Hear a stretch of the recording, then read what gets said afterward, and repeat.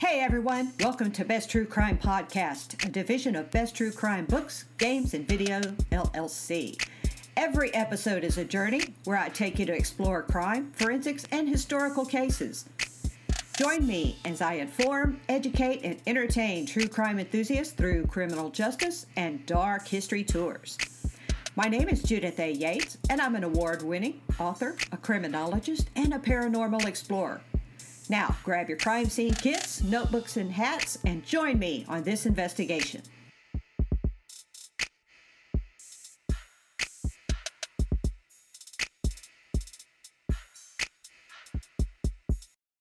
Hello, this is part 3, the final installment of podcast 3. The date is mid-1930s. The place, Tulsa, Oklahoma. Your mission is to close the case of a serial killer. In this case, you are about to arrest the most evil female serial killer you have never heard of. First, let's review our notes from part 2 of our journey. At the corner of 10 East 21st Street and South Main in Tulsa, Oklahoma, we found a set of old stone steps leading off a vacant lot down to street level. They are the remnants of one of the most evil female serial killers you may have never heard of, Carolann Smith. Now, let's talk about two women that have entered Carolann Smith's life. There's 24-year-old Virginia, and she's met Carolann Smith in 1937 at a Christian Science bookstore. Carolann would ask Virginia to move in with her, and Virginia happily did. 7 years later, Virginia would say she was, quote, hypnotized and mesmerized, end quote, by the older woman. There's 23-year-old Nell Walida, who goes by Walida, and she met Carolann at a grocery store sometime in 1938, about a year after she meets Virginia, where they talk occasionally. Now, Walida eventually tells Carolann about Walida's terrible childhood. And at Carolann's assistance, Walida would move in with Virginia and Carolann. Both women initially thought Carolann was the sweet, nurturing, kind woman. She treats them like daughters. She fusses over them carefully, just cares about their well-being. But slowly, the care turns very sinister. Carolann tells each girl lies about the other, but she makes them promise not to tell each other what she has told them. So all these lies are swirling around this fancy apartment.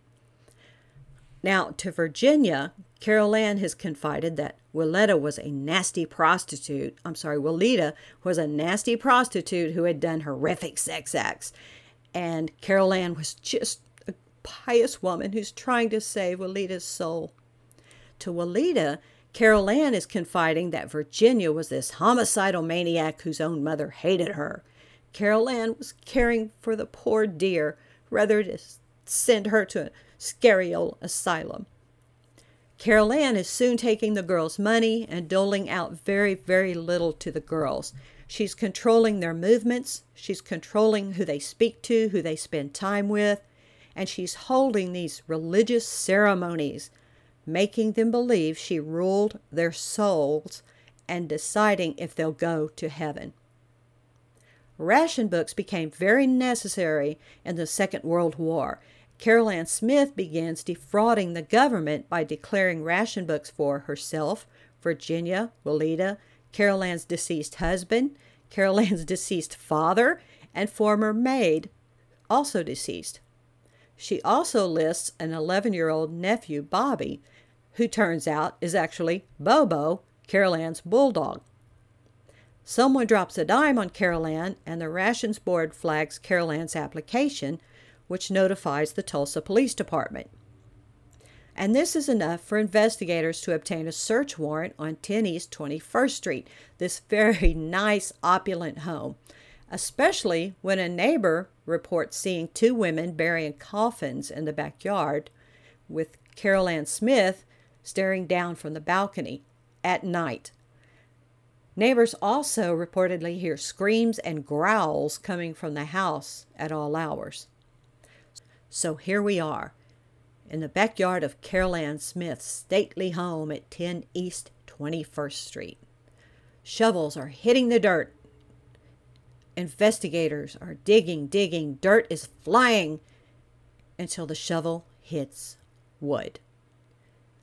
Now the investigators are scrambling around. Did you hear that? I heard it. It hit wood. There's wood down there. Is it the coffin? They start digging, more frantic, tossing clods of dirt with their hands, clawing into the dirt and the dust, until the coffins are exposed. The first coffin held the remains of a dog. They start digging a few feet deeper, pull that coffin out of the dirt, and there was a second coffin. They pry it open, and there's Bon Bon, also known as Bobby. So it was revealed it wasn't just a dog collecting a rations book, but a dead dog. That's a first. But jokes were over when investigators stepped inside the house. For it was inside the house where the most horrific sights and the biggest surprise awaited. It was like an old horror movie because the basement held the terror. Virginia Evans and Willita Horner were being kept in the basement like neglected animals, allowed out only to go to work. They washed in the cold water of an industrial mop sink. They slept on orange crates with threadbare blankets, and they lived on food scraps. Their clothing was filthy. What few things they were allowed sat on shelves lined with newspapers. And they were walking around like little zombies for Carolann, cooking, cleaning, scrubbing, washing, doing the laundry, doing the dusting. And they worked at her whim. They took care of Carolann and all of her things. And Carolann had a lot of things. Investigators counted, besides closetfuls of clothes, 18 pairs of gloves, 26 hats, and over 200 pairs of shoes. And the books! Carolann had books and books and books on top of books about developing willpower, magnetism, self-mastery, creating one's own fate, magic, witchcraft, controlling the human mind, and many notes and writings on these subjects by Carolann herself. She wrote copious notes on mind control. She had cosmetics, one investigator would note, enough to stock a drugstore. Virginia and Willita went to their jobs every day, but turned over every cent they made to Carolann. They had also relinquished every bit of their savings. Once away from Carolann, Virginia and Willita began talking. The truth spilled out, pent up for 7 long years. Finally, they could trust someone. Finally, they could trust the investigators. They could talk freely to one another. And talk they did. They did hateful things to neighbors. Virginia and Willita admitted at Carolann's bidding. She made them do it. They fought one another, and they had left their own families and never tried to escape or report what was happening inside the walls of the house. It was all per Carolann's rules. Carolann had created her own religion and carefully studied mind control and brainwashing techniques. She had Virginia and Willita convinced that if they didn't follow her orders, they were surely doomed for hell. Like a cult leader, Carolann was using religious teachings with her spin doctoring and her charisma, the isolation, the fear, the intimidation. She had taken all their money, so if they did leave, where would they go? She had isolated them from friends and family. Carolann viciously beat the captive women. She only gave them just enough food to keep alive, so they really didn't even have the strength for anything except work and home. The women stayed because they were told they would receive that great reward in heaven. It was called the Big Payoff, one of the girls told the investigators. And the abuse? Oh, that was part of what Carolann called religious purification. There was more to tell, so much more. Carolann's fury burst past the doors of her own home. There was that case of the false assault charge. Carolann hated a neighborhood man. His name was Andrew Millick. She told him, "Get on, move, I don't want to see your face." But he flatly refused. So Carolann cooked up one of her plans. Carolann had told Virginia and Willita, "Write out a false claim that Millick had assaulted Willita." The women were told what to say verbatim, to write out a script and memorize it. Then Willita was made to go outside and hit Andrew Millick with a stick. Whack, whack, whack. After a few whacks, Willita fell to the ground.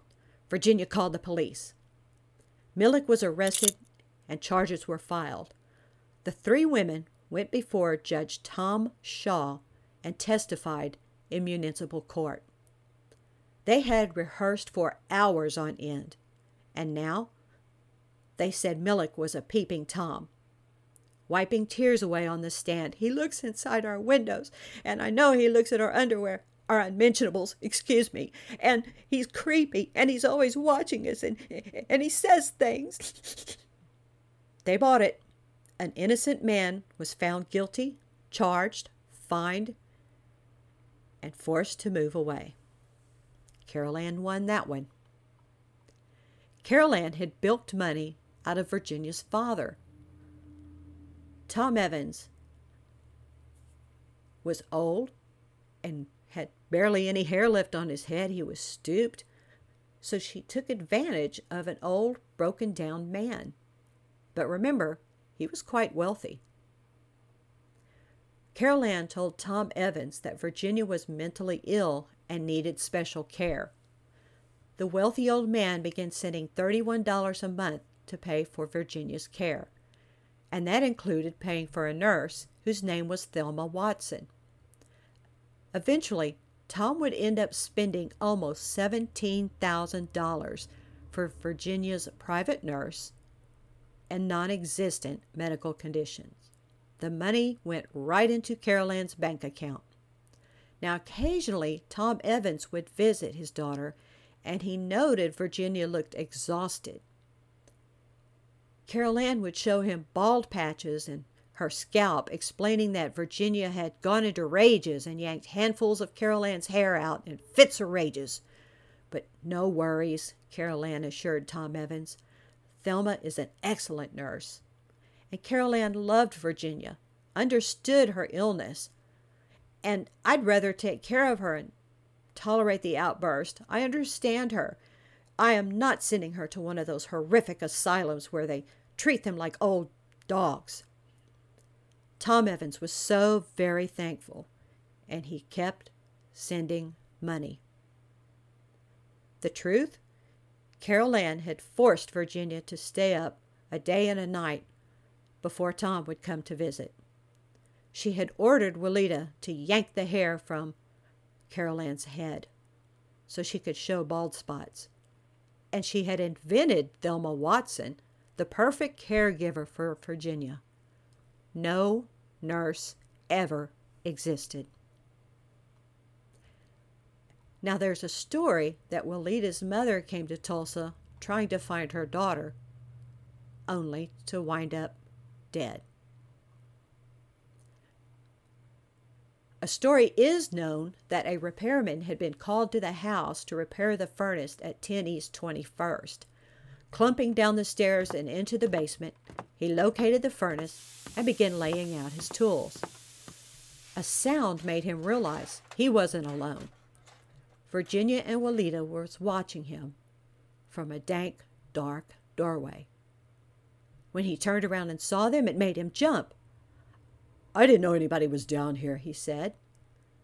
The ladies were shivering, and they wore dirty clothes, dark circles under their eyes, and they were extremely thin. Their eyes were drooping, and they just stared at him like little owls. "Are you two okay?" he asked. They stared at him. Nothing. "Do you need help?"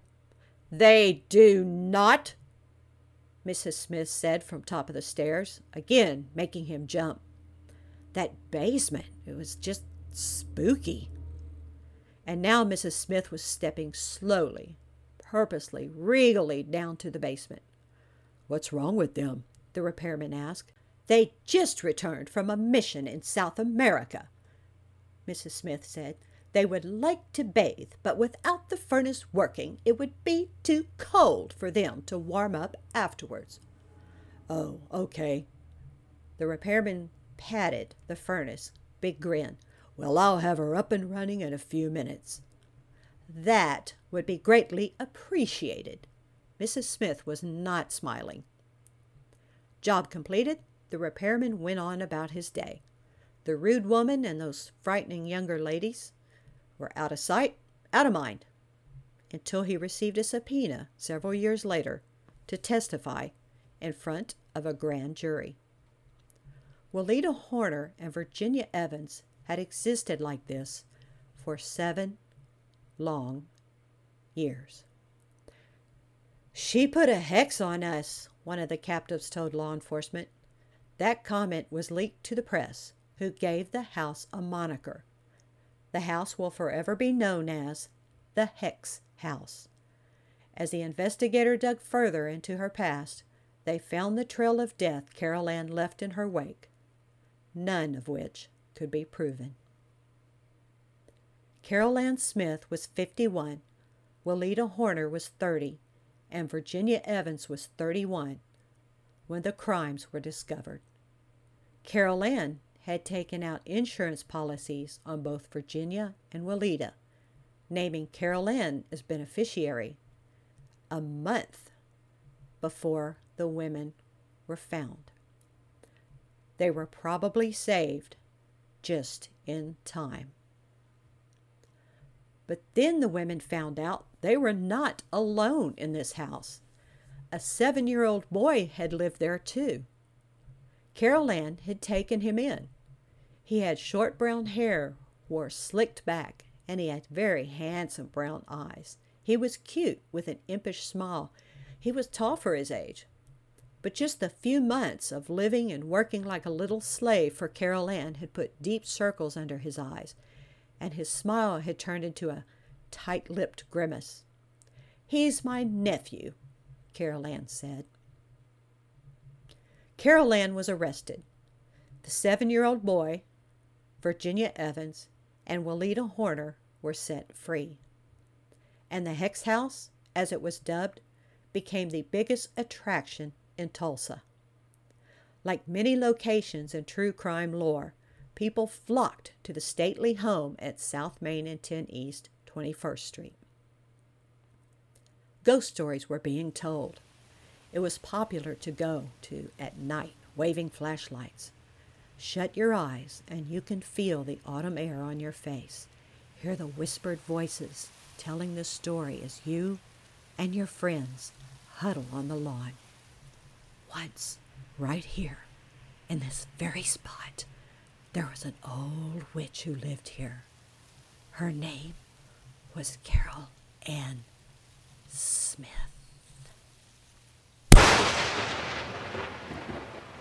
It's 1944, and we attend the trial, slipping into the courtroom through heavy wooden doors as they creak open, taking a seat on the hard, straight-backed benches.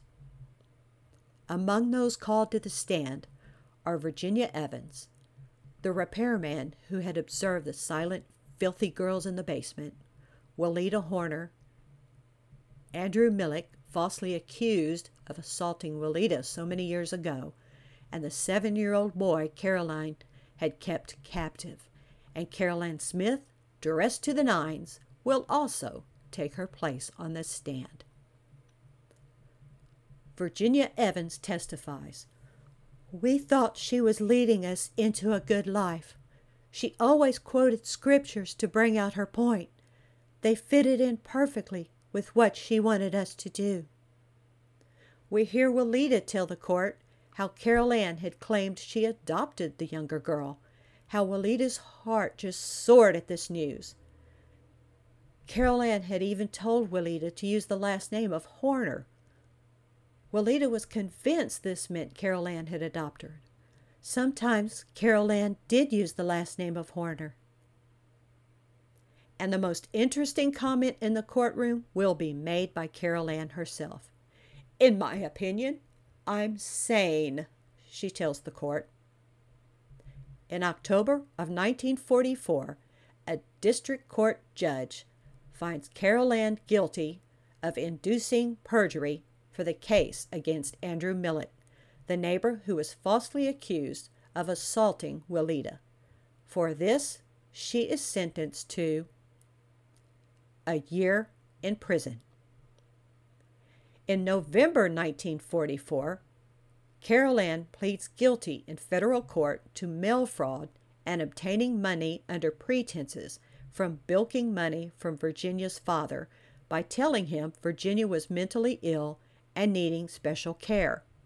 She also pled guilty for using false statements to obtain a ration book. For these charges, she received probation.